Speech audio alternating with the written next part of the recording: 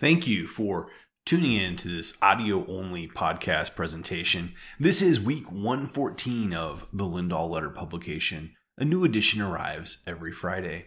This week, the topic under consideration for the Lindahl Letter is, how does confidential computing work? Imagine you move part of your workload to an environment that you don't fully own. That used to be a data center, and more recently, it is probably a cloud environment. Sooner or later, you might think about how to secure that environment in terms of hardware-based security or other ways to secure things.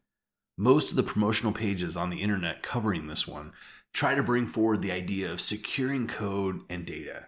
Seriously, the idea of confidential computing is everywhere on these cloud pages, but not something you hear about all the time generally. It is a topic that receives a lot of industry-specific coverage related to managing and operating cloud environments. The low number of highly cited confidential computing articles over at Google Scholar was probably indicative of the relative interest in this topic. Very few of the available academic works are highly cited in this area. It's an area where some research opportunity exists related to a survey of security and the outcomes of confidential computing in practice. A few of the more interesting ones with a higher level of citation end up being Confidential Computing, A Brave New World in 2021, International Symposium on Secure and Private Execution Environment Design, SEED. It's a IEEE. The Rise 2020, The Rise of Confidential Computing. Big tech companies are adopting a new security model to protect data when it's in use, Spectrum. From 2020, Enabling rack-scale confidential computing using heterogeneous trusted execution environments. In 2020, IEEE Symposium on Security and Privacy. The central question here seems to be, if you are going to have your data and run your workloads in the cloud, you might want to make that effort confidential. At this point in my analysis, I thought it might be interesting to see what the ChatGPT would produce on this topic. So I asked the OpenAI ChatGPT to write a Substack post about AI and confidential computing, and then I told it to scrap that and rewrite it with ethics included, just for fun. Sure, here's a rewritten version of that Substack post about AI and confidential computing with a focus on ethics. The intersection of AI and confidential computing has become increasingly important as we realize the importance of privacy and security in computing. Confidential computing is a field that seeks to protect sensitive data and computations by ensuring that they remain encrypted and secure throughout the computing process.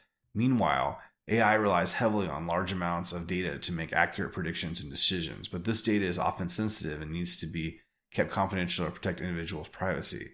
This is where confidential computing can play an important role, as it can ensure that sensitive information remains private even when being processed by AI algorithms.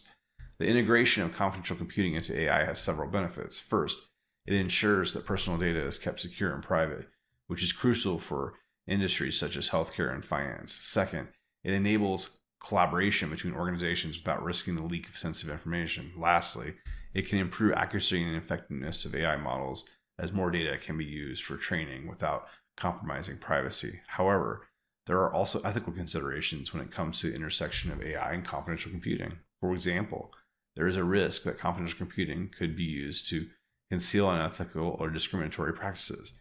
It is important to consider how confidential computing is used to ensure that it is not used to violate ethical principles. Additionally, there is a need to ensure that confidential computing is not used to perpetuate biases that already exist in datasets. To address these ethical concerns, it is important to ensure that the development and deployment of confidential computing technologies are guided by ethical principles. Transparency and accountability should be central to the development of these technologies and should be a focus on ensuring that they are used in a way that promotes fairness, accountability, and transparency. This requires collaboration between computer scientists, ethicists, and policymakers to ensure that these principles are integrated into the design and use of confidential computing technologies. In conclusion, the intersection of AI and confidential computing has promising implications for privacy and security. However, it is important to ensure that these technologies are developed and used ethically. By integrating ethical considerations into the design and use of confidential computing technologies, we can ensure that these technologies are used in a way that promotes fairness, accountability, and transparency. All right. So you can get a sense of what I produced related to confidential computing.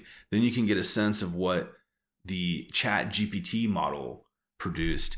And it's interesting. It's an interesting thing here. It's, I spent a couple hours researching and doing work on what exactly people are doing with confidential computing, trying to figure out what information was available from scholarly sources on how people were doing confidential computing, how that methodology was occurring, and then wrote a Substack post. It took ChatGPT a few seconds to spit out what it produced. I think the depth of the reference to specific sources, I think the difference in looking at what happens from the scholarly output compared to how it's being used, none of that occurred within the ChatGPT. It definitely is very surface level in terms of how it made the argument, but it produced it very quickly. What's next for the Lindahl letter? Week 115, a literature review of modern polling methodology. Week 116, a literature study of male polling methodology. Week 117, a literature review of non-male polling methodology. Week 118, a paper on political debt as a concept versus technical debt. Week 19, all that bad data abounds. If you enjoyed this content, then please take a moment and share it with a friend. If you are new to the Lindahl letter, then please consider subscribing. New editions arrive every Friday. Thank you, and enjoy the year ahead.